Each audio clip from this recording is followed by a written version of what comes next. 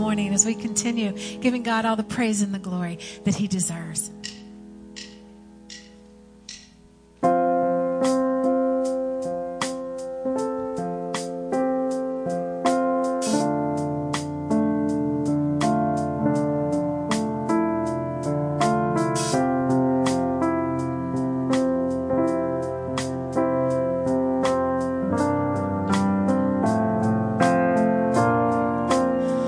Only one name lasts forever.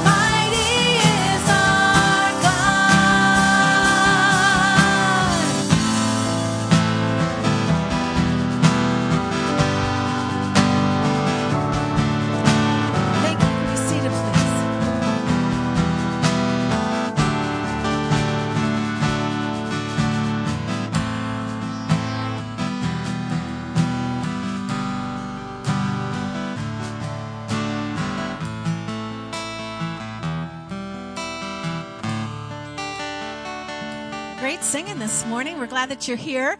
We wanted to just celebrate what God did yesterday. How many of you were here for the Easter egg helicopter dropped? Amen. Amen. We were so excited about what God did. I mean, look at that awesome man in that helicopter.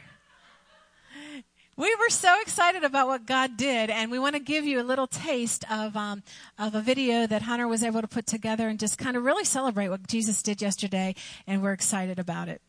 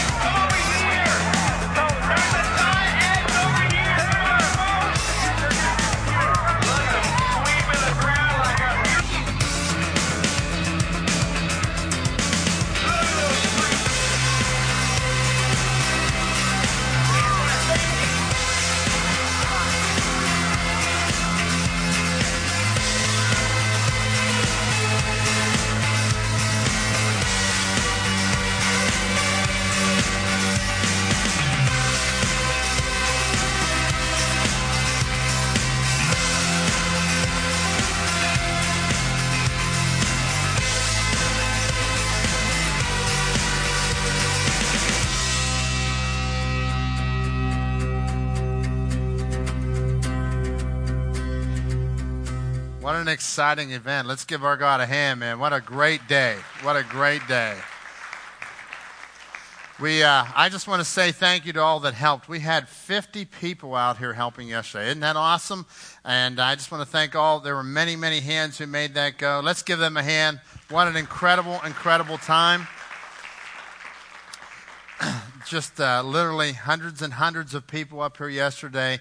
Many people for the first time experiencing our church. As people left, they all got an invitation to come for Easter.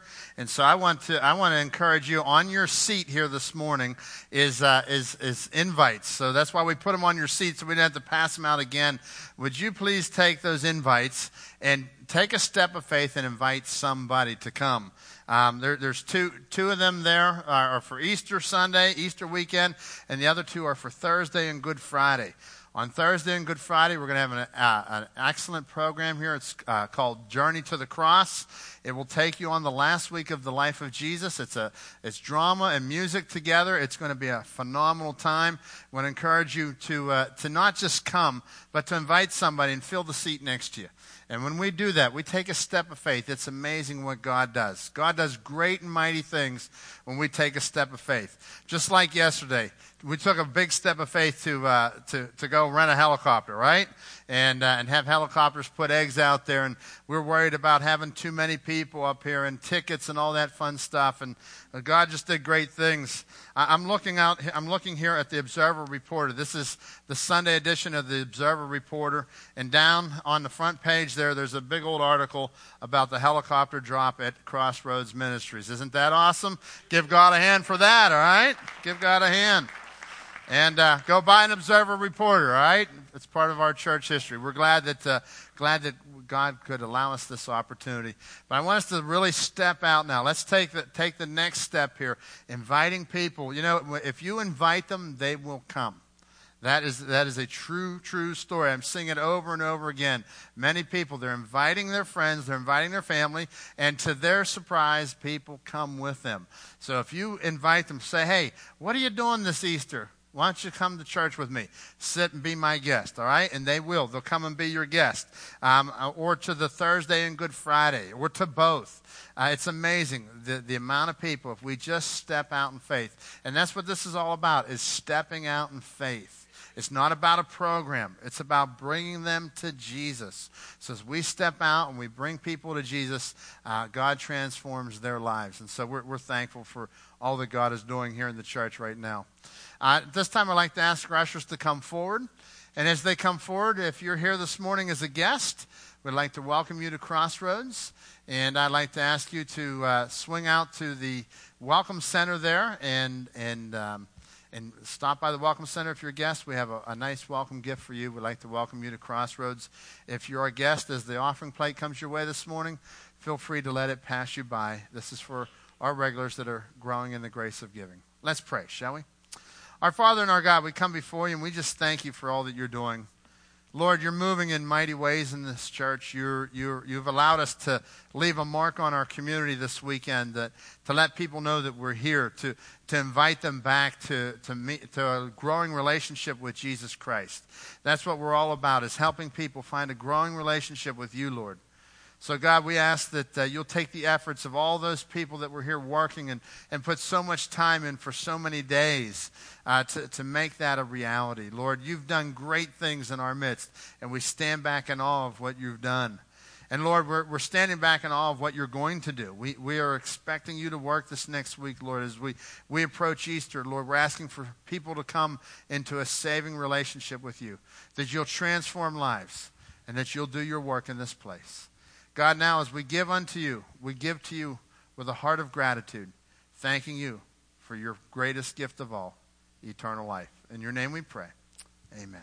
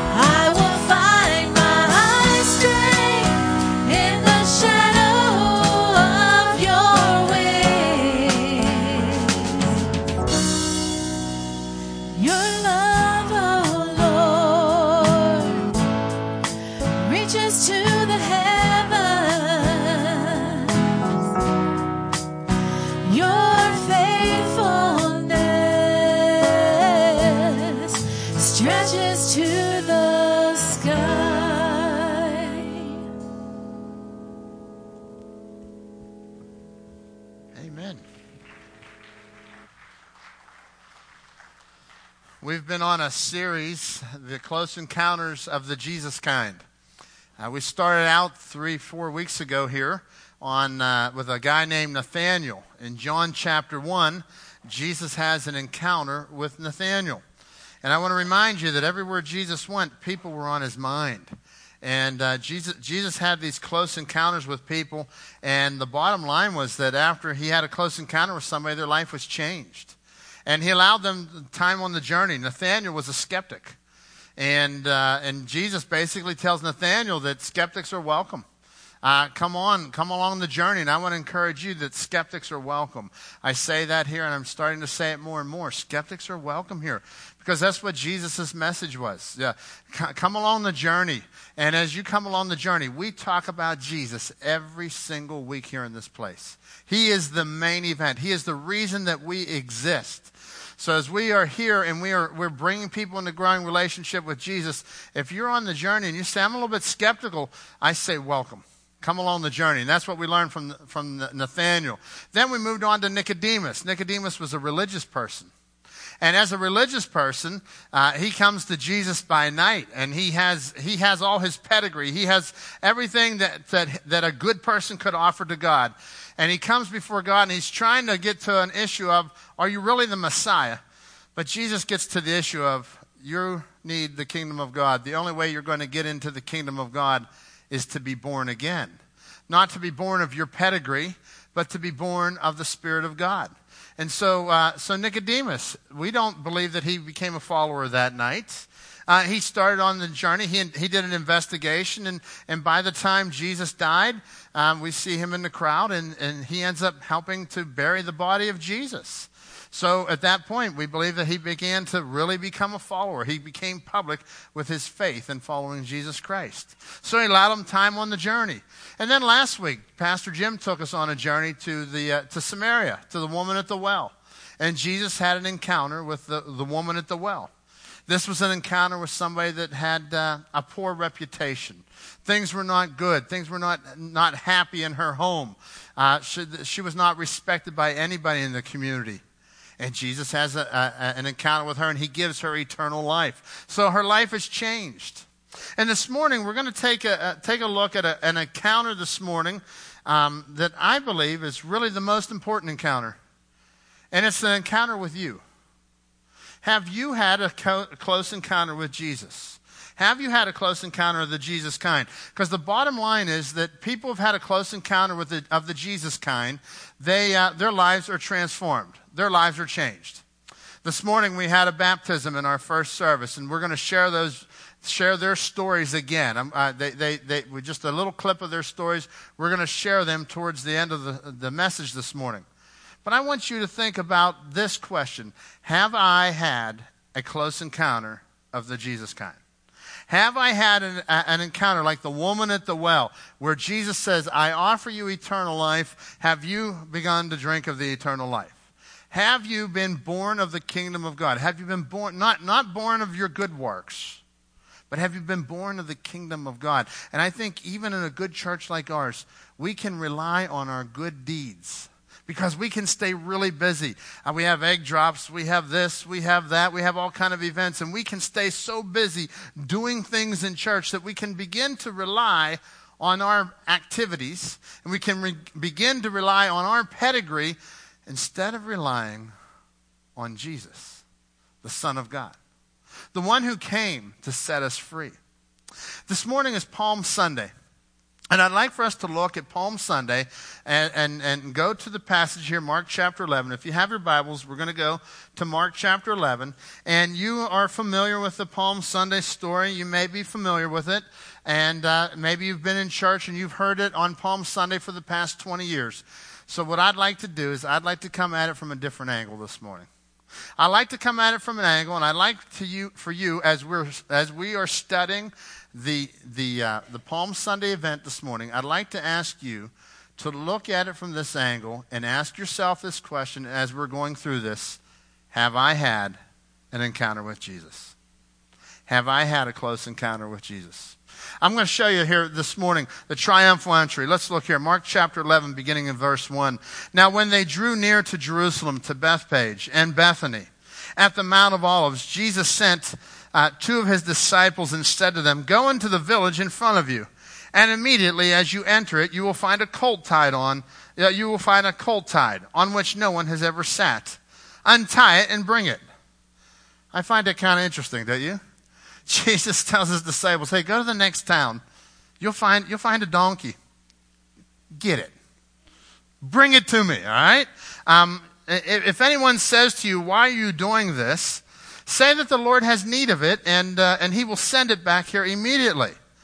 Now, imagine me just sending a few of our people over to Mineral Beach this morning, down to the beach house, and say, "Bring back that Cadillac Escalade." I'll take that. Or better yet, bring back that Volkswagen, right? Bring back that Volkswagen Bug. He says, "Go bring that donkey back." But here's the deal. God had a plan. God had a plan, and what the people around Jesus could not see was God's plan. And it's very similar to where you and I live. We cannot see God's plan.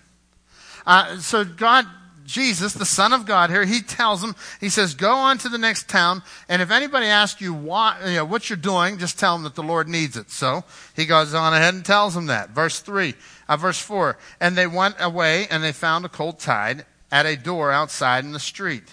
And they untied it. And some of those standing there said to them, 'What are you doing untying the colt?'"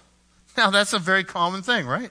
You're coming and you're taking my donkey. You're going to take, that's my property. Why are you taking my colt? And they just respond, "The Lord, Jesus had said to them and told them,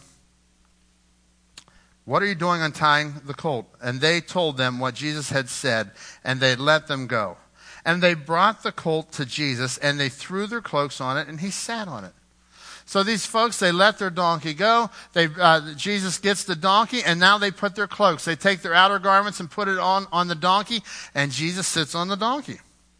"And many spread their cloaks on the road, and others spread leafy branches, palm branches, that they had cut from the fields. And those who went out, who went before, and those who followed were shouting, 'Hosanna, blessed is he who comes in the name of the Lord.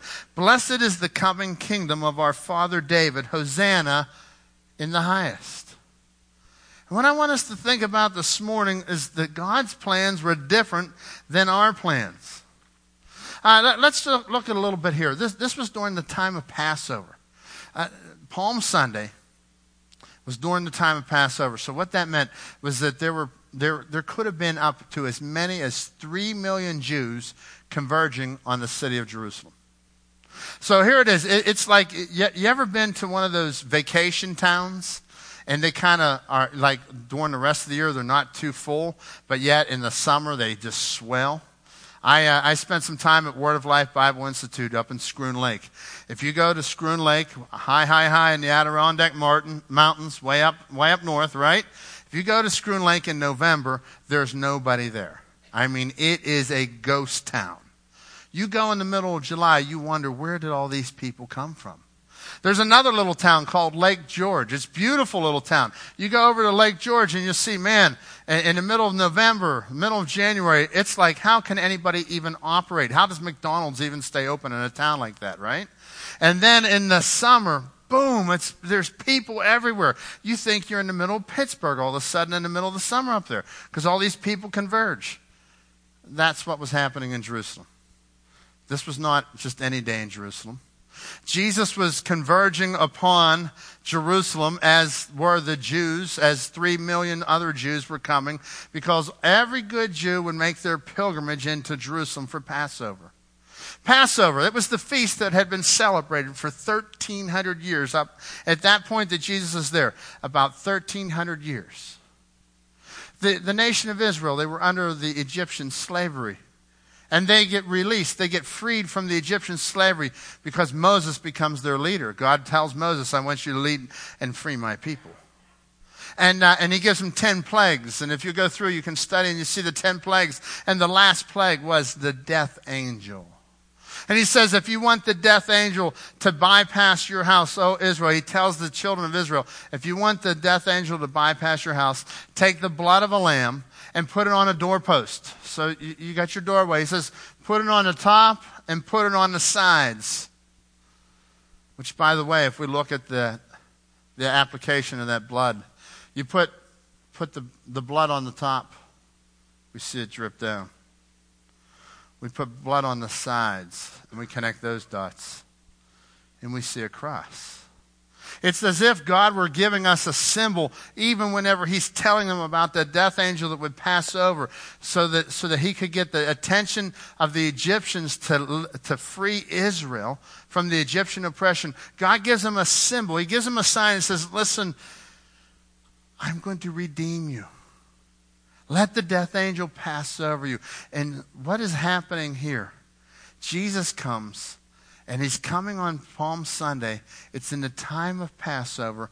And Jesus would be that Passover lamb.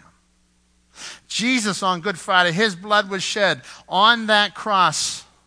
And today, if you want to be passed over of eternal separation, eternal death, all right? If you want to be passed over of that, you must apply that blood, the Passover lamb.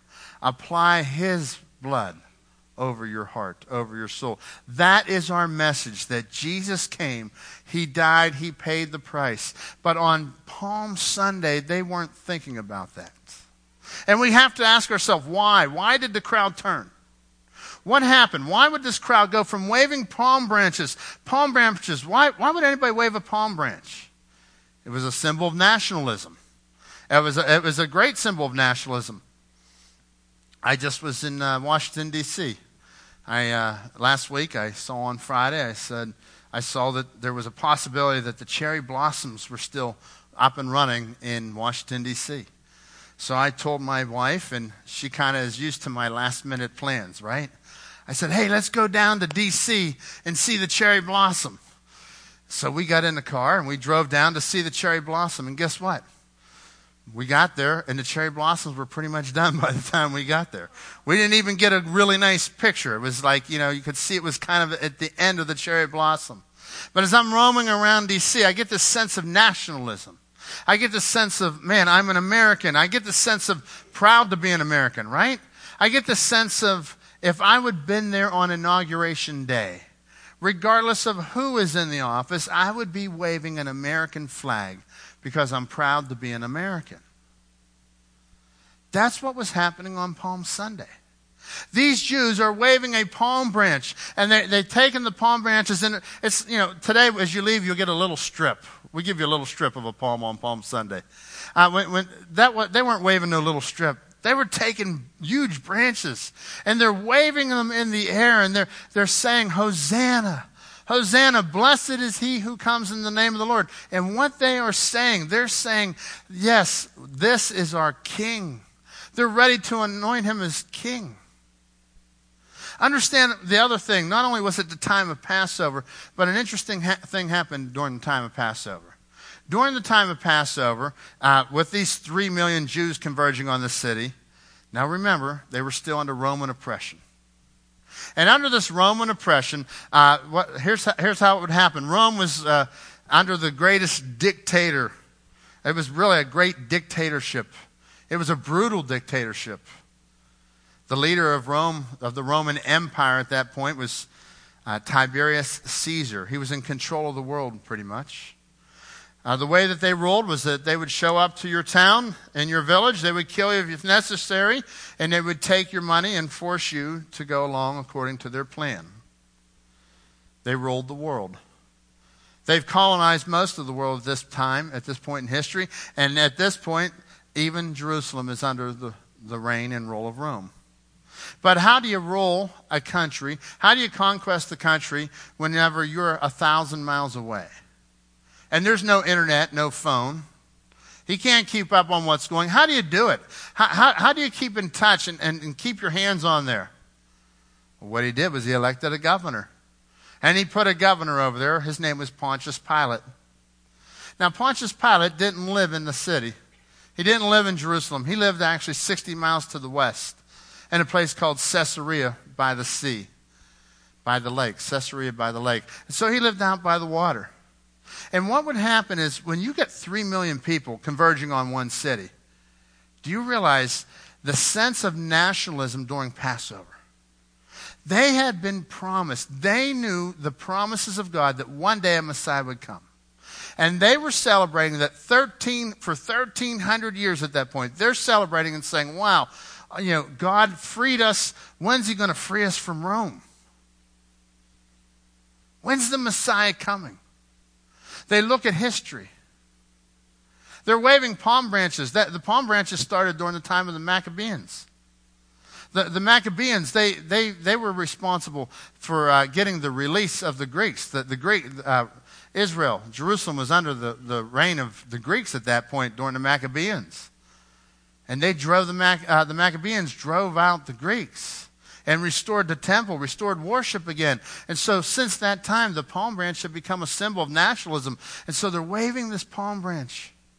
But yet Rome still has oppression. So what would happen is that Pontius Pilate would come from the west. And whenever a big festival like this would happen, it was very common for Pontius Pilate to come in and with a big team of chariots, a big team of military, showing that he's in charge. In other words, it's like whenever he came into Jerusalem and there was a particular place that he stayed, the locals would know, okay, he's here. The Romans are here, and there's this tension between the Romans and the Jews. The Jews had their own form of government that they were allowed to respond and answer to Pilate. It was called the Sanhedrin. We talked about that a few weeks ago. For Nicodemus was part of the Sanhedrin. It was like the Supreme Court and the Vatican and Parliament kind of all in one. And so as these people converged upon Jerusalem, they had their own little form of government, but it had to answer to Caesar. It had to answer to Pilate. And so as they were working together, everything was fine as long as there was no uprising. But Pilate wasn't about to let 3 million people converge on a city. He wasn't about to let this happen without the show of force, without the show of who's really in charge. So on Palm Sunday, Jesus is coming from the east. He's coming from the Mount of Olives. He's coming from the east into the city on the donkey. And yet, here comes Pilate from the west. And Pilate's coming from the west with his entourage. And here comes Jesus with his entourage. Here's Pilate. He has the entourage of power, chariots, military might. And in comes Jesus, a different kind of king, in humility. He's riding on a donkey. Every Jew understood this. Every Jew understood what was going on. Zechariah 9:9 says this, "Rejoice greatly, O daughter of Zion. Shout aloud, O daughter of Jerusalem. Behold, your king is coming to you. Righteous and having salvation is he, humble and mounted on a donkey." This prophecy was given hundreds of years before Jesus comes in, humble and mounted on a donkey. On a colt, on the foal of a donkey.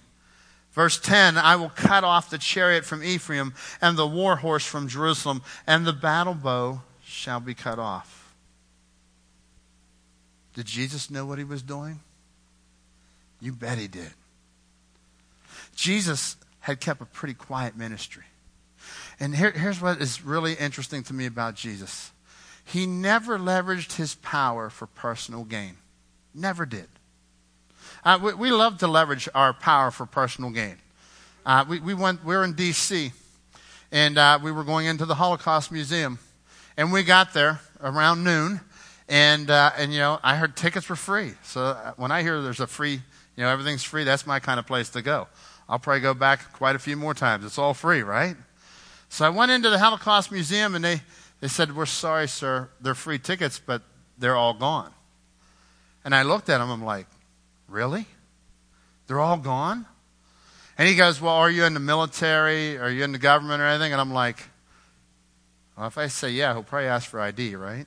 And I said, "No." And then so I went around, I come back, and I got another guy at the stand. There's 3 or 4 of these guys. Then I come back to another guy. And finally, I got one guy. He goes, "Are you military or anything?" I said, "No, sir, I'm not." I said, "All I have to offer you is I'm a clergy." He goes, "What? You're a clergy?" I said, "Yeah, it's a humble beginning." and a humble ending. I said, there's nothing more that I have to offer you. And he turns around, he goes, hang on. And I think he had pity on me. And he went over and he grabbed 2 tickets, he said, and it was an older gentleman. He says, don't tell that guy over there what I'm doing. Go in. And he gave me the tickets and we went in. You see, we try to leverage anything we can when we get in a situation. We take our personal power and leverage it for gain. Jesus didn't do that. Jesus didn't leverage any of his power for personal gain. You look at his whole ministry. He's turning water into wine. He's healing lepers. And what does he tell people? Don't tell anybody I did this. He heals a leper. Don't tell people that I've done this. Don't tell them that I said this. And he says, keep it quiet. Why? Because the time was not yet ready. You see, God has perfect timing. And that's one issue that we have. We don't understand God's timing. God has a perspective. God has time that we can't understand. And so for 3 years, there was this public ministry. And could Jesus have said, man, I just healed a leper. Go tell all the lepers to come see me. I'll take care of them. That'd be how I would have handled it, right? I've been out there all night long healing lepers. He knew that when the word got out that he was truly the Messiah, that he'd be going to the cross. And he knew that there were encounters that he had to have yet with people. He knew that there were time for his disciples to be learning and growing because they were going to lead a ministry that would last more than 2,000 years. He was investing in 12 guys, and he's pouring his life into 12 guys, and even one of those 12 betrays him. I don't feel so bad, do you? You ever had a friend betray you? You pour your life into them and then they walk away from you. Jesus had that. He understood. He understands what it's like to be human because he is God, 100% God and 100% human. God has a timetable that we don't understand, and I think we struggle with that all the time because we want God to do what we want God to do when we want God to do it. Did you catch that? We want God to do what we want God to do when we want God to do it. And you see what it is? It's like this. We put God into a box. And we say, God, and we get this idea. We come up with this idea. God, if I'm good and I do this and I just live life and I don't hurt anybody and I attend church and I make all these connections and I please you, God, then God, therefore, you must make me happy.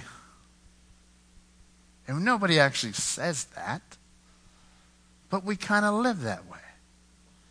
If I do this, then God has to make me happy. And God is not in a box. You are the created, not the creator. God says you're in his box. And when you take that box, and we take God out of the box, listen, I think many people have put Jesus on a shelf. And they pull him out and they dust him off and they use him for what they want to use him for. And then they put him back on the shelf. And it's sad. This is a sad reality. But because what they're saying is, if I get what I need out of God, then it's worth it. But if I don't get what I need out of God, then it's not worth it. And we see people that come and they'll go through faith like that. Because it's like, wow, they didn't understand who he is. You see, the reason I'm sharing that is because the local crowd there, they didn't understand who he is. They're saying, Hosanna, Hosanna, blessed is he who comes in the name of the Lord. Hosanna means this, save now. Save now. God, save now. So you know what they're ready to do? They're ready to crown him the king and be freed from Pilate. They're ready to be freed from Pontius Pilate, from Caesar, from all the Roman brutality. They are saying, Lord, take us and free us. And there's an expectation. They had an expectation that God, that this Messiah, that this Jesus would free us. But he didn't meet their expectation. And in 6 short days, they crucified him. This crowd that was, Hosanna, save now. Blessed is he who comes in the name of the Lord. Crown him the king. They knew, they looked at those prophecies in Zechariah that were given hundreds of years earlier, and they saw what Jesus was doing. Jesus purposely picked a donkey because he knew that he was the Messiah. The people were ready to crown him as king. And I wonder about your life this morning. Have you dealt with some expectations? Have you dealt with some areas of your life where you wanted God to do something and he didn't? And I tell you, those are painful moments, aren't they? When you beg and you ask God and you say, Lord, please do this. And we'll even ask him, Lord, for your name's sake, please do this. And then we see that things didn't happen. May I tell you that Jesus doesn't want to be one of many gods on that shelf? He is the God. And never interpret your experience. Never interpret Jesus by your experience. Interpret your experience by Jesus. And look at Jesus and understand that he is God. He is the Savior of the world. He's offering you eternal life. Matthew, Mark, Luke, John, they give us accounts of the various events of the life of Jesus. It's like a newspaper reporter. If you have two people standing on different angles, one person's on the west side of the event, the other person's on the east side of the event, they would tell you the same core story, but you might get a little flavor of this from this person, a little flavor of that because of their place of where they were watching the story, or from the particular interest of theirs. So Matthew, Mark, Luke, and John, they tell us about the triumphal entry. And over in Matthew gives us a little bit also. He says that after Jesus comes into the city, notice this, he says, and when he drew near and saw the city, he wept over it.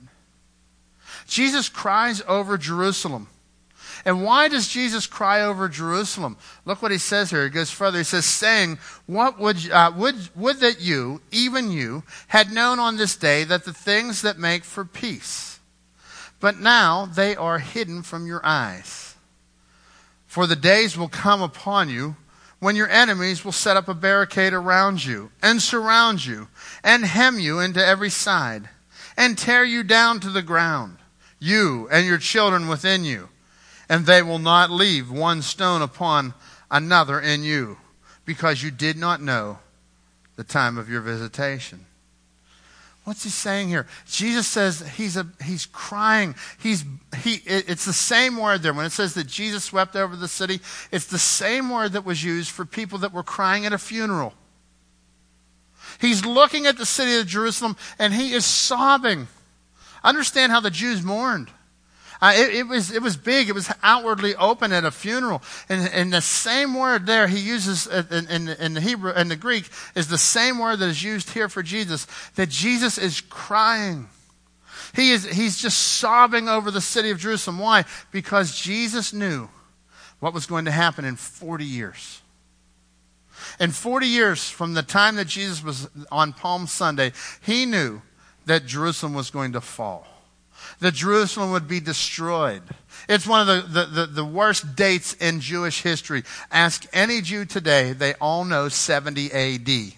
Why? Because that's when Jerusalem fell and literally hundreds of thousands of people lost their lives. Literally, the temple was burnt down, destroyed. They were driven out of Jerusalem. It is one of the worst days in their history. And Jesus is looking. He's seeing the crowd. They're saying, "Hosanna, save now. Blessed is he who comes." And he's looking on them and he's starting to cry. He says, "Oh, you don't know what's coming. You don't even know what's coming Friday, yet alone 40 years from now." And he's crying over them because they're not seeing that the Son of Man, like he told Nicodemus, that the Son of Man must die. That Jesus Christ must go to the cross to pay for your sin. Now, if Jesus' mission were to free a few million people from the Roman hand, that's a pretty good mission, isn't it? But his mission was far bigger than their expectation. His mission was to free their soul. Way more than freeing them from a government. He's freeing them from eternal damnation. And more than just a few million people, how about a few billions and billions and billions of people? How about for every human that ever lived, Jesus came to ransom their soul? I want to share this with you this morning. In the state of Tennessee, and I believe there's a few other places, they'll do something like this. A guy goes out and he's a drunk driver. They put an orange vest on him, and they mark on the back with big 4-inch letters, "I am a drunk driver." And they put that vest on, and they'll walk around, and they have to spend 3 days or more cleaning up the roadsides. It is public humiliation. And maybe that works, maybe that doesn't, I don't know. But I think this is what we can look at our life. And I want you to think about this, because I think a lot of people are doing this to their life right there. You look at your life, and on the back of your vest, there's a big old X. And you say, "I failed my family. I screwed up. I didn't spend time with my kids. I screwed up financially. I was given to alcoholism. I've destroyed my life." And we wear that. And we put it on, and we walk around with this burden. We walk around with this humiliation. We walk around with this shame because I am no good.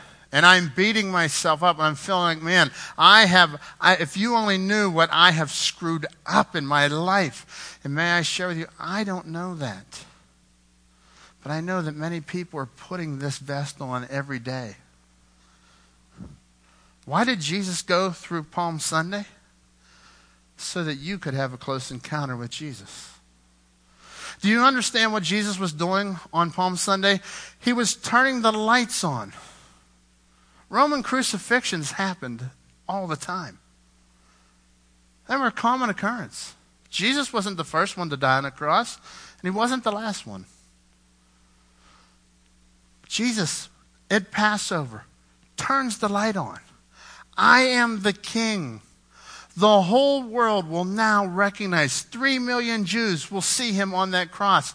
People will recognize and know. And he turned the lights on. Why? So that he can come and free you from your sin. I love what the scriptures tell us here. 2 Corinthians 5:21. In Christ, God put the wrong on him who never did anything wrong, so that we could be put right with God. In Christ. This is what happened to your soul. All those things that you're wearing, that you're feeling the burden and the pain, in him, in Christ, all the wrong that you've ever done was put onto Christ. And it's as if you came and you take that vest, and God took that vest off you and he nailed it on the cross. You don't have to go there anymore. You don't have to go there anymore. And then over in Galatians chapter 3:27, he says your baptism, in other words, your union in Christ, was not just washing you up for a fresh start. Aren't you thankful for that? God's just not telling you to turn over a new leaf. It also involved dressing you in an adult faith wardrobe, Christ's life, the fulfillment of God's original promise. God took this vest off of you, and he gave you a white garment, the robe of righteousness. You are clothed in the righteousness of Christ. Sadly, many people that are following Christ, maybe you started following Christ many years ago, they still get up in the morning and they take that guilt and shame and they put it back on. And they say, I'll go to church and it'll feel better. Let me tell you, nothing feels better when you're wearing this. Nothing. It's when you leave it at the foot of the cross.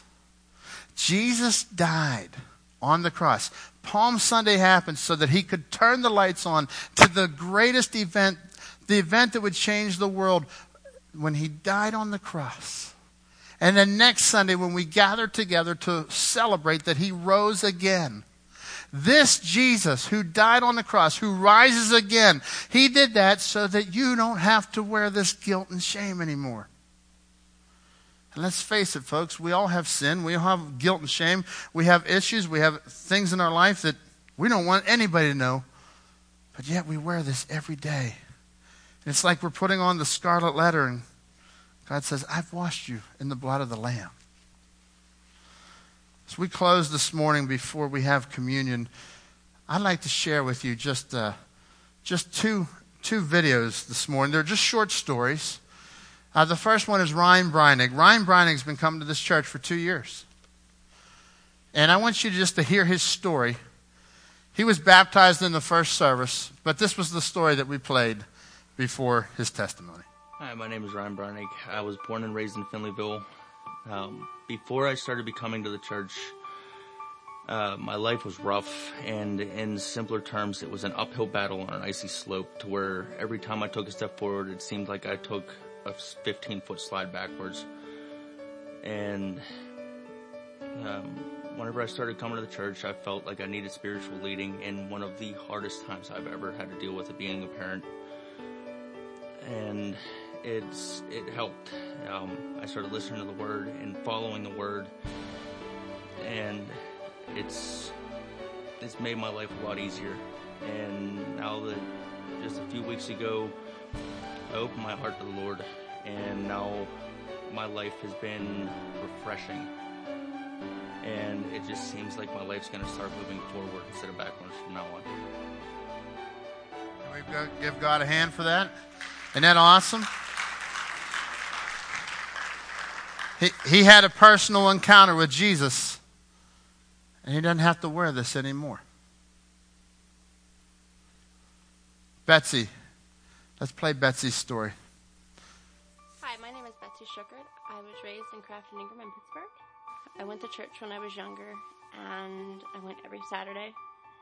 It's just when I got older, I kind of fell out of it because I went through a rough patch of faith. And it was hard for me to believe in. I didn't think that Jesus Christ was there for me, that he wasn't listening. And that was the part that was hard for me to keep faith. But now, I've been coming here for about 2 years now. And when I first came here, it was all smiling faces, polite people. And now that I think about it and everything, Jesus was always listening to me. I just wasn't listening to him. And now he's basically my world. I thank him every day I get up, and I thank him every day I go to bed. That it was just another glorious day for me, because it always wasn't for me. But now it is. A few weeks ago, I sat down and I was talking to a friend, and I opened up to that I am a follower of Jesus Christ, and now he's basically my heart and my soul, and I thank him for it. Let's give God a hand for that. Isn't that exciting? Betsy, so many words or less, said, I had God in a box. She lost her mother at a young age.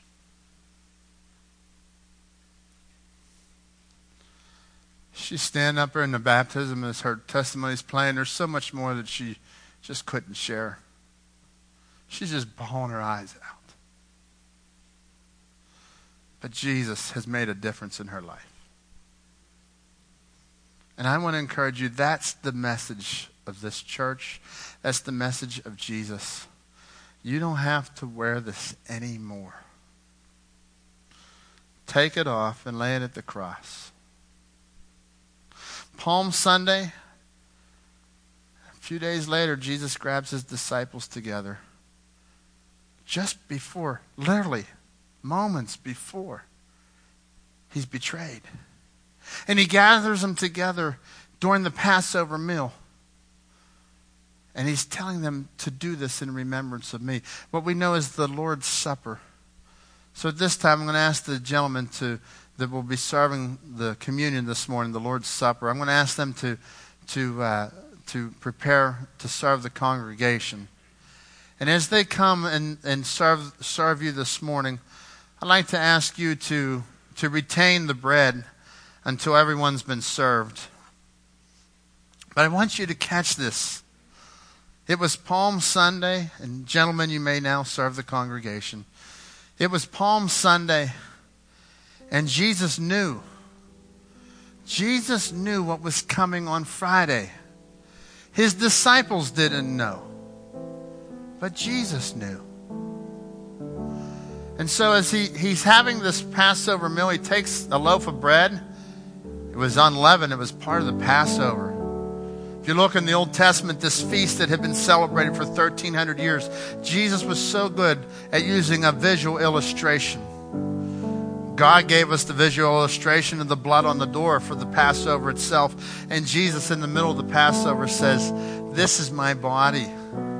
In other words, this is a symbol of my body. Take and eat this in remembrance of me. And as he gives them that bread, he's basically telling them,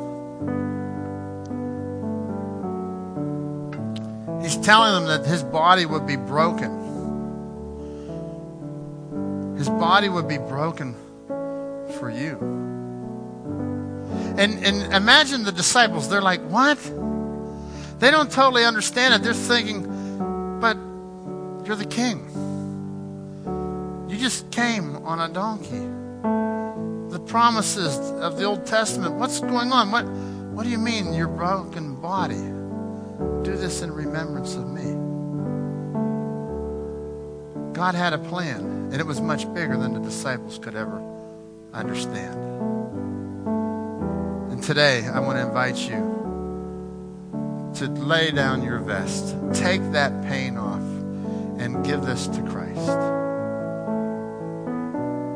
With our heads bowed and eyes closed, no one looking around this morning, would you please just take a moment and pray over this bread and thank God for this bread that symbolizes the body that was broken for you. Our Father and our God, we come before you, Lord, and we thank you for this bread that was given to us today, Lord, that is given as a symbol, Lord. A symbol that we would take and remember your body that was broken, that perfect, sinless Son of God that went to the cross to pay for our sin and came back to life again. God, thank you for coming to this earth, for living that perfect life, and for laying down your life on the cross that we might have eternal life. God, we thank you for your gift. In your name we pray. Amen.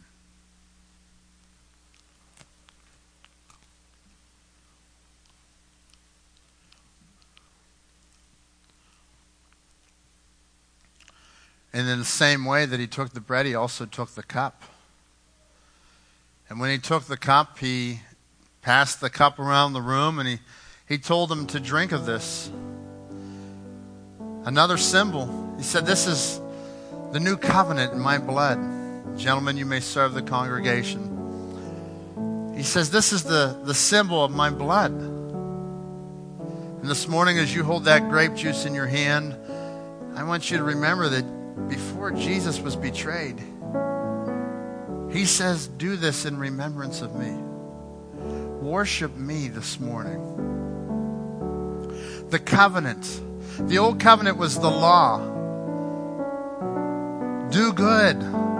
Try to attain the law. Go into the sacrificial system and let the sacrifice of a lamb, and it was something that had to be done over and over. And Jesus said, "I will sacrifice. My blood will go to the cross." And Hebrews tells us that without the giving of blood, there would be no forgiveness of sin. None. this morning, thank God for the blood. We don't have to go to the temple and give a sacrifice. Jesus was the sacrifice once for all, forever. He is the Passover lamb. Shall we pray? Our Father and our God, we thank you, Lord, for what you've taught us today in your word. Lord, as we've looked here this morning at your word and we've been challenged by who you are, God, I pray that you'll be with each one of us as we respond to you. And we thank you, Lord, now for this cup, the blood of the Lamb of the Lord, the Lamb of God. We thank you for this morning as we think of this symbol. In your name we pray. Amen. As we close our service today, my question to you is, what's your story? What's your story? Have you opened your heart to Christ?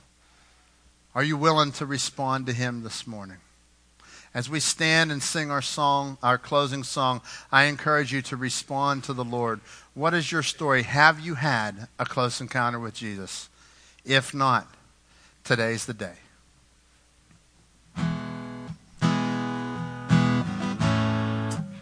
Would you stand with us, please?